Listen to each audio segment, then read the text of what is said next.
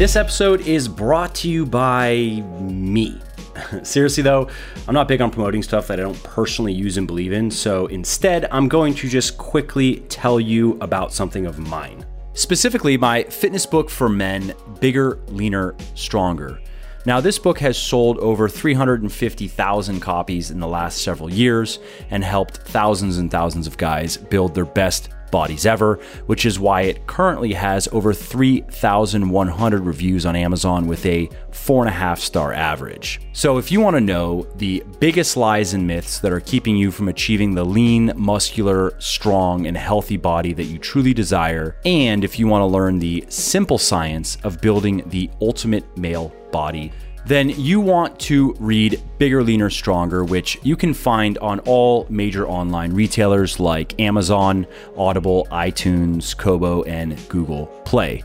Now, speaking of Audible, I should also mention that you can get the audiobook 100% free when you sign up for an Audible account, which I highly recommend that you do if you're not currently listening to audiobooks.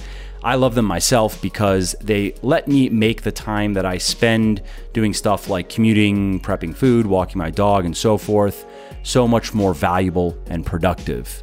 So if you want to take Audible up on this offer and get my book for free, then simply go to www.bit.ly.com/freebls. And that will take you to Audible, and then you just click the sign up today and save button, create your account, and voila, you get to listen to Bigger, Leaner, Stronger for free.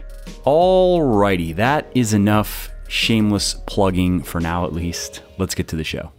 Hey, Mike Matthews here from Muscle for Life and Legion Athletics. And in this video podcast, I want to answer a simple question that I am asked fairly often, and that is, should you do your weightlifting or your cardio workouts first? In other words, you are going to do both some weightlifting and some cardio in the same gym session, the same workout session. How should you go about it? Some people say that you should start with your cardio because it's a good way to warm up, and cardio, especially intense cardio, is particularly hard after weightlifting and after intense weightlifting. Now, other people say that you should do your weightlifting first because you want to be as fresh as possible for those workouts. You want to have as much energy to give them as possible. And if you waste some of that energy or use up some of that energy on your cardio, then you are not going to be able to progress as easily or as quickly in your lifting. Now, other people still say it doesn't really matter. Practically speaking, it doesn't matter. Just do whatever you like most. So, who's right? Well, my answer, short and sweet, and then I'll get into why, is that if your goal is to gain muscle and strength as quickly as possible, you want to do your weightlifting first. And in fact, if you really want to gain muscle and strength as quickly as possible, then you want to do as little cardio as possible. In addition to the timing of it, you also want to keep your cardio to a minimum for two reasons. The first reason is cardio is fatiguing, and the more cardio you generally do, the more general fatigue you are going to experience, and that is going to make it harder to progress in your weightlifting workouts. And reason number two is more of a long-term reason.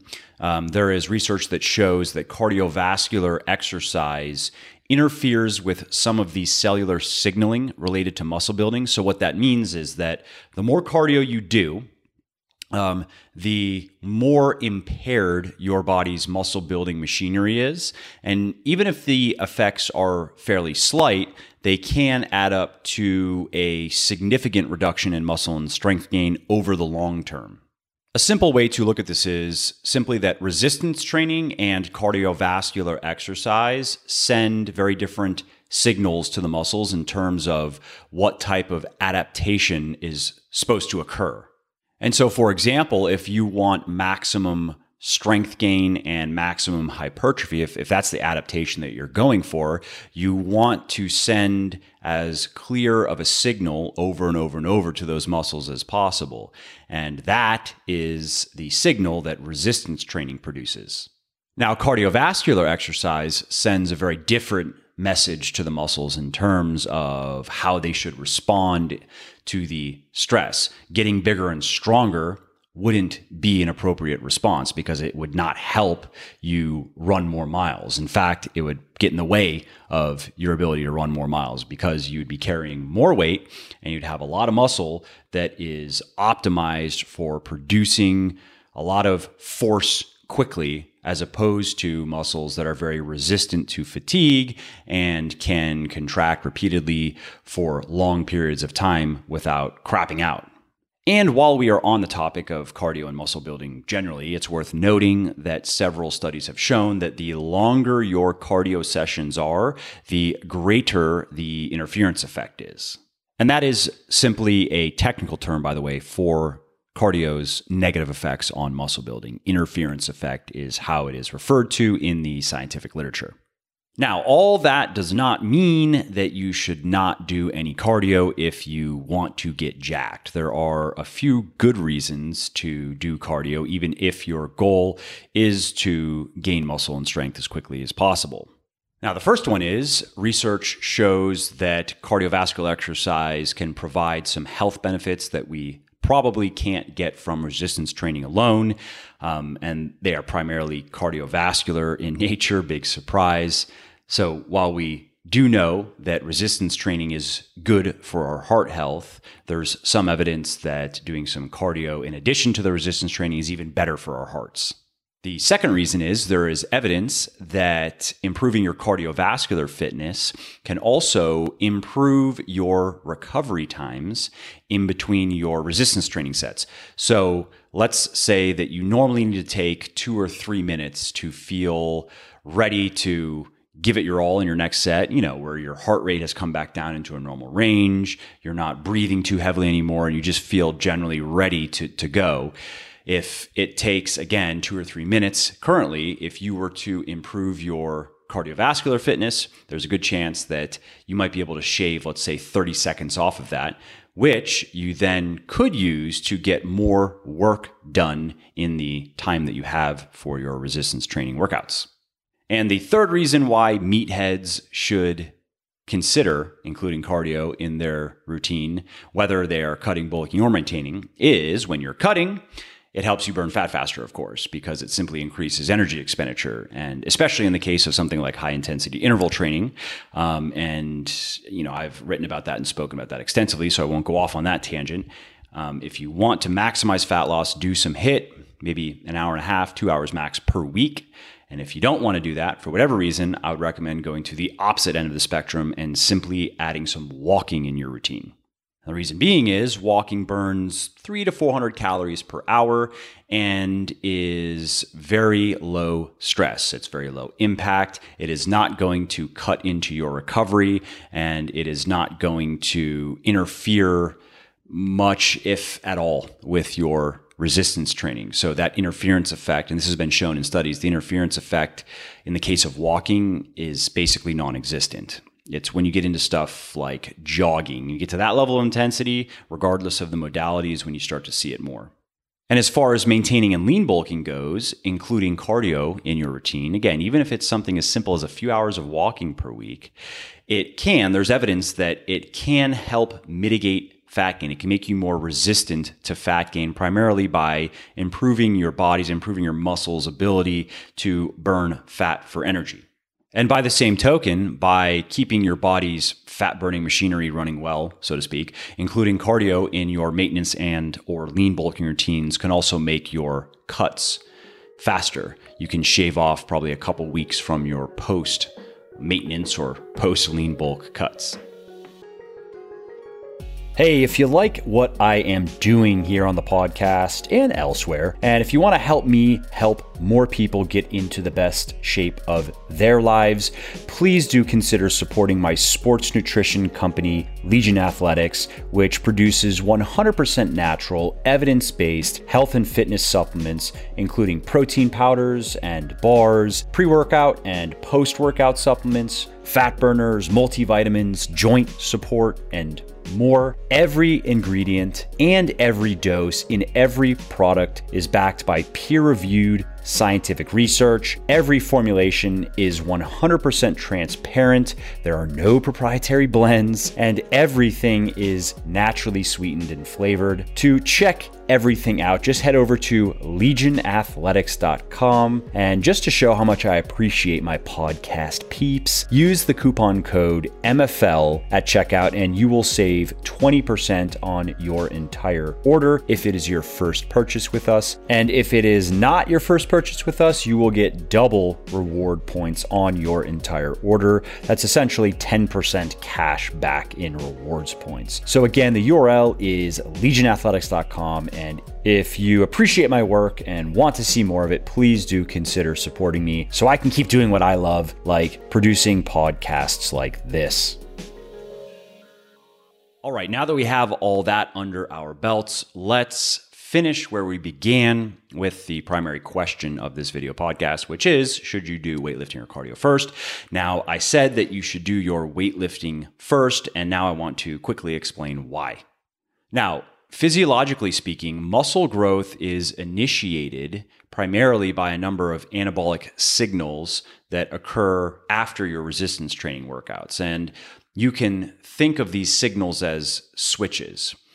Now, as you've learned, cardio can interfere with some of these switches, make it harder to turn them on, or even turn some of these switches off. Now, that information has led to a theory that it would be better to do cardio before your weightlifting or before your resistance training, because it's the resistance training that turns those anabolic switches on.